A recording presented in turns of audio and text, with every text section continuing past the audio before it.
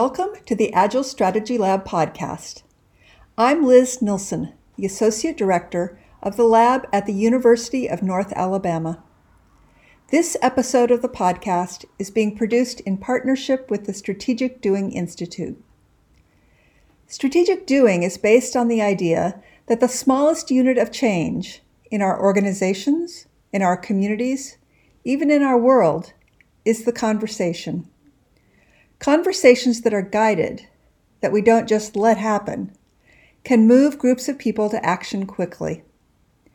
In this episode, the developer of Strategic Doing, Ed Morrison, talks about how you can guide a conversation, even if it's just among two people, using the 4 questions of Strategic Doing. Ed is the director of the Agile Strategy Lab at the University of North Alabama.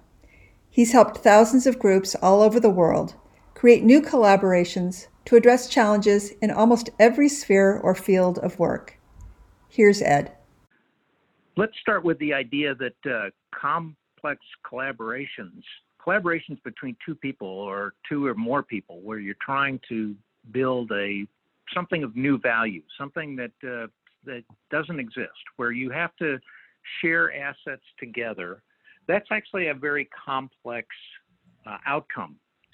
But what's interesting is that Strategic Doing teaches you that these complex outcomes, these complex collaborations emerge out of conversations with an underlying structure, with a set of simple rules. So let's start with the idea that what we're trying to do is build a strategy for our collaboration. We're trying to, and by that I mean we're trying to answer 2 questions with our collaboration. Where are we going? What's the shared mental model of an outcome? What could we do together? What's the shared outcome that we want to get to? And then secondarily, we have to ask, okay, what are we going to do to get there? What's our next steps? How are we going to move toward that outcome? So that's really what a strategy is. It answers these 2 questions: where are we going and how will we get there? And what we've learned in Strategic Doing is you can actually design a conversation around 4 questions to answer those two critical questions of strategy. And what we've suggested is so those 4 questions are: what could we do? What should we do? What will we do? And what's our 30-30? So let me go through those step by step so you kind of understand how you can use these 4 questions to actually design and guide a very sophisticated and simple and engaging conversation. So the first question is, what could we do? Well, what we have to do to begin with is start to understand what are the assets we have that we could combine together to create something new of value. And in order to do that, we have to listen to each other. We have to ask each other some questions, but we have to listen to each other, most importantly, to uncover the hidden assets that we each have. When we walk into a room, we don't know each other. We don't know all the assets, and a lot of these are knowledge assets. So that means they're invisible. They're not readily visible. So we have to spend some time sharing what are the assets that we have out of which we could build a collaboration.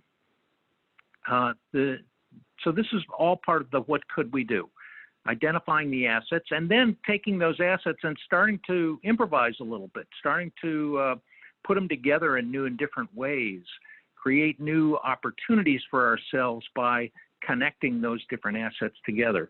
And once we've done that, we then move to a next phase, which is starting to talk about what should we do? What should we do? We've got a bunch of ideas here on the table. We've got some excitement, and you can pretty much tell where people are heading by the excitement level that they have in expressing their ideas. You go to the next question, which is what should we do? You need to pick an idea, and the best guidance that I can give you is just to pick this big easy. Pick the big idea that's easy to do. But you have to also have a deeper conversation now. If you pick this one big easy opportunity, you do need to probe a bit to understand what does a characteristic of success look like? If we're successful, what are we actually going to see?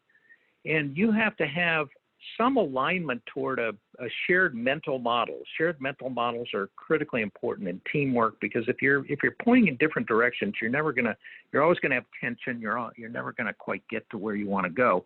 So having a deeper conversation on what should we do about, if we're really successful, what are you going to see? What's going to be valuable to you? What's going to be valuable to me? And sharing that level of conversation is really important. Now, when we've gone through these first two questions, what could we do? What should we do? We've really started to identify an outcome, a shared outcome that would be valuable to both of us. The third question is, what will we do? And here we have, again, two steps that we need to move through. One is coming up with a project. We have to come up with a project. What are we actually going to do? What's the project that moves us from where we are to where we're going to go? And the second step is, of course, what's our action plan? What are you going to do, and what am I going to do? What are our next steps together?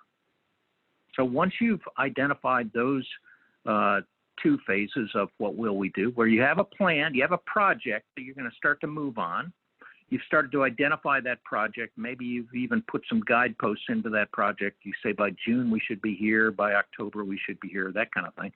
But most importantly, you've got an action plan. You've got a clear next step. Everybody's going to walk out of the meeting with a clear next step. That's important for building trust. This is critically important for building trust, because if you don't have clear steps moving forward, and if the commitments are vague, you're squandering the opportunity to build trust with each other. And so you want to be very clear on what everybody's going to do.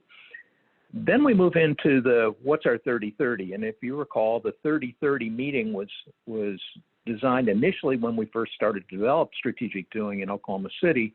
We came together with a 30-30 meeting, which was, every 30 days, we come together and figure out what did we learn the last 30 days and what are we going to do the next 30 days. So 30-30 meetings are critically important for two reasons. One is they enable us to learn, to make adjustments. What two academics out of MIT, Argyris and Schoen, called double loop learning, which is the idea of, are we doing the right thing? Are we moving in the right direction? Or do we need to change direction? Are we learning about this, and are we developing a sense of direction here, or are we stumbling along? Have we missed our mark? So the idea here is, in the double loop learning in the 30-30 meeting, is to really evaluate your path and what your outcome is and where you're going, and you adjust that 30-30 meeting to whatever time frame you have. Then the last step, of course, is the idea of nudging. And here, the important point is that we're all really, really busy. Some of us are really good nudgers. We know how to kind of nudge people along. But some people, like myself, need to be nudged. I need nudging. I need people to nudge me. And you're either a nudger or a nudgee. And so developing that capacity to work together and to nudge each other is also critically important. Now, you can construct a conversation around these four questions pretty quickly. And I've done this many times. Probably the most important one that I did was in Germany when I went to Fraunhofer Institute. They gave me a couple of hours. I flew all the way over to Germany for a 2-hour meeting. And before I went into the meeting, I had designed the conversation around these four questions. I knew I was going to spend about 30% of my time on the first question, about 40% of my time on the second question, about 20% of my time on the third question, and about 10% of my time on the last question. So I had this agenda in my mind. I didn't tell them in advance what I was going to be doing.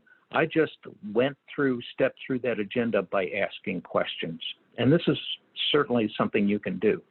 The other way it's easy to use the four questions is when you're on a conversation on telephone or Zoom, or you're in a meeting face to face and you're talking about your collaboration. You better be talking about what could we do, what should we do, what will we do, or what's our 30-30. In other words, when are we getting back together again to nudge each other and keep moving? If you're not talking about those four questions, you're not really talking about your collaboration. You're talking about something else. You're off track. So those 4 questions really help you understand how to keep your conversation pretty disciplined. I'll tell you one other way in which I use the 4 questions, and that's this. Oftentimes these conversations are disjointed. They happen over maybe a period of weeks. And you pick up the conversation where you left it off. And oftentimes I'm sitting there going, well, what have we talked about so far? And if we've talked about the what could we do, then we need to next go to the what should we do.